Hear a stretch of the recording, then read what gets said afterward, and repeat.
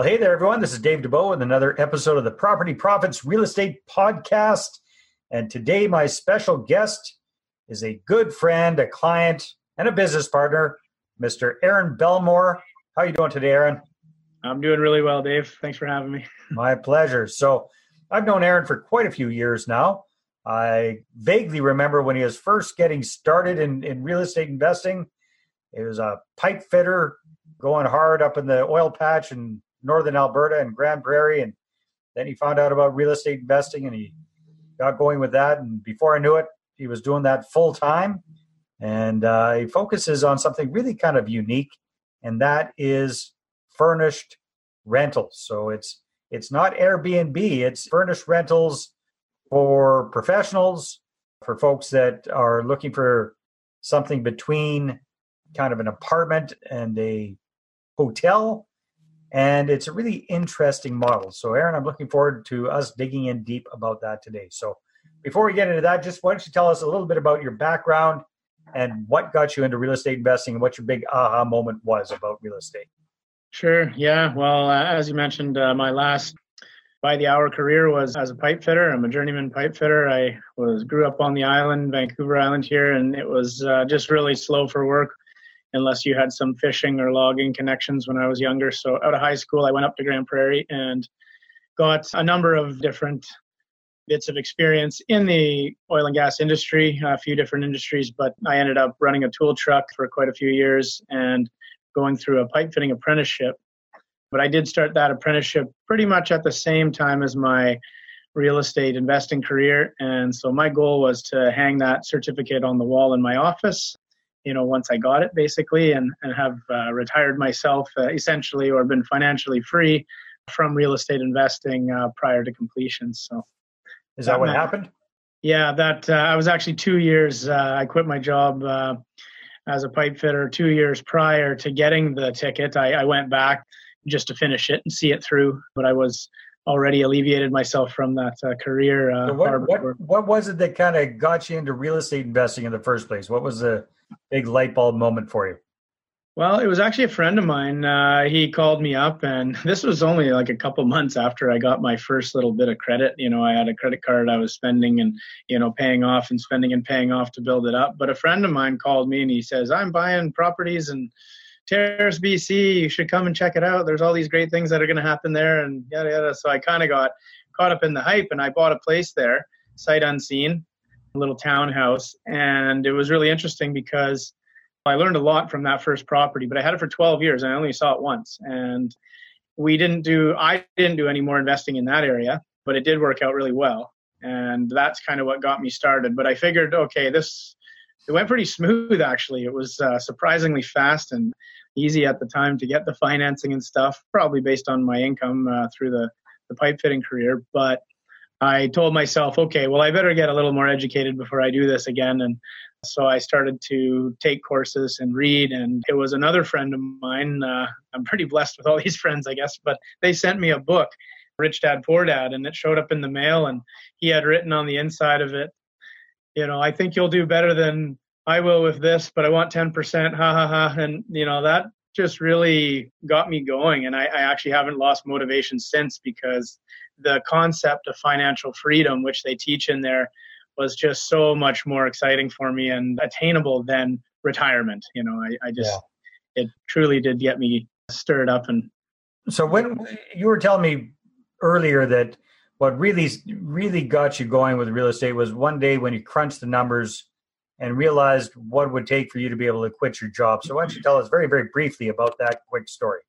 Oh, sure. Yeah, that was basically when I had 3 properties. We bought that one rental in Terrace. I bought a second one a few years later in Grand Prairie.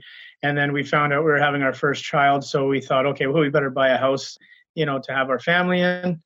And so I was still working at the time, but I was going to work one day and I thought about these 3 properties. And if I didn't do anything else from that point forward, and I just kept those 3 properties, simply having the mortgages paid off would have given me $1 million, nest egg and equity. And without any mortgages, I could have lived off those rents, between the three. I would have had to move out of our house, of course, to generate revenue in that one. But those three properties would have given me, roughly a $60,000 a year income. And so I felt like I had my retirement, my financial freedom was covered. I was mid-20s at the time. So that would have been around, Freedom 50 kind of an idea. But I just thought, wow, this is just so simple. I just got to stay the course and I'll get there sooner than the old 65 retirement. You decided to focus on that and start doing that full time. So how long did it take you between then and when you're able to quit the job and be a full-time real estate entrepreneur? Not too much long. Actually, it was 2009 we got that third property, and then it was somewhere in 2010 I quit my job, and 2010 we incorporated Fresh Coast Investments. And just so what was it that allowed you? What was the tipping point that allowed you to quit the job? Oh, my wife's approval, I guess. She could see that I was pretty bummed out after being home with our first son for 4 months, and then I went back to work. And then when I was working the 12-hour days, I was missing out on any time with him because he'd be sleeping by the time I got home. So I was kind of getting a little grumpy, and she just said, "Well, why don't you quit your job?" And I said, "Oh, okay." That's kind of what I was leaning into anyway. So I did that. But like on the financial side, it was probably the fourth property we got. Let's talk about that one, because that was the first furnished rental you got into, I believe, and that's what you're really well known for now. So walk us through that first deal and that second big light bulb moment that came on for you. Sure. Yeah. The property, it was, I guess, it was in 2010. The market was still pretty down from the 08 and 09 kind of situation. So I was just, looking around for my next investment property, and a realtor showed me this 6-bedroom house that had been, pretty much converted into the 6 bedrooms. They took the downstairs living room and made 2 more rooms. So, but this woman had been managing and renting this property out, fully furnished by the room for the previous 10 years. And so things were slow at the time, but I came across this listing and I looked around and I thought, holy moly, I just did a little quick math in my head and I thought, this is a no-brainer. I thought, why is this thing even still on the market? And, but it was slow. Nobody was looking for that sort of stuff at the time. So I purchased that property with my first joint venture partner. And then she taught me, everything that she had learned and done, in regards to zoning and insurance and management for this type of rental. Who, the lady that sold it to you? The lady that sold it to me, yeah. So it was really good. And we actually even got in there early and did any of the repairs and maintenance that we wanted to prior to taking possession. But possession was a smooth transition. And so I basically managed this property, 6 individuals at a time. And then I had my other properties as well, but after a while, it just became like night and day. The returns were better, the tenants were nicer. Everyone was just happy. It was a good win-win all around. We were providing some accommodations where they could save on their hotel costs and have a bit of flexibility as well through this type of management style. And so let's do a quick comparison for the listeners and the viewers right now. So that house, as a single family home, how much would it have rented for, give or take? Yeah, somewhere between $2,000 and $2,400 probably. Right. So let's say $2,000 a month. And as a furnished rental, renting it by the room, 6 rooms, fully furnished, what kind of revenue were you generating per month? Yeah, at the time it was around $5,400. So, right. And sometimes we'd even make more than that if people were paying by the week. So, of course. But just to give the viewers an idea. So you got the same house, you rent it as a single family home. It'd be a fairly nice home, fairly large. You got 4 to 6 bedrooms. That would get you $2,000, $2,200, give or take. But the same house, renting it out by the room, furnished rentals to the kind of clients that Aaron rents it out to, you're looking at increasing that to, what did you say, $5,600? $5,400. Well, yeah, average. I mean, give or take. You're looking at $3,000 a month in increased revenue, but an increased profit. Because again, at $2,000 or $2,200 a month as a single family home, you're probably only cash flowing maybe a couple of $100 a month. But that same property, as rented out by the room, furnished, now you're cash flowing literally close to $3,000 a month. Huge, huge difference. So was that like an epiphany for you? I would imagine it was.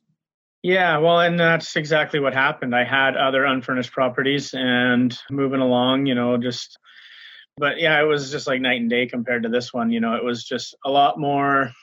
Yeah, I mean, there's more cash flow, so it's nice. You got no issues when it's time to fix something. You got no issues, if you got a little bit of extra turnover and stuff. And we do incur some more expenses for sure, but, we manage in-house, which keeps that under control, basically. So most of that extra revenue is coming back to the company. So yeah, no, it makes sense.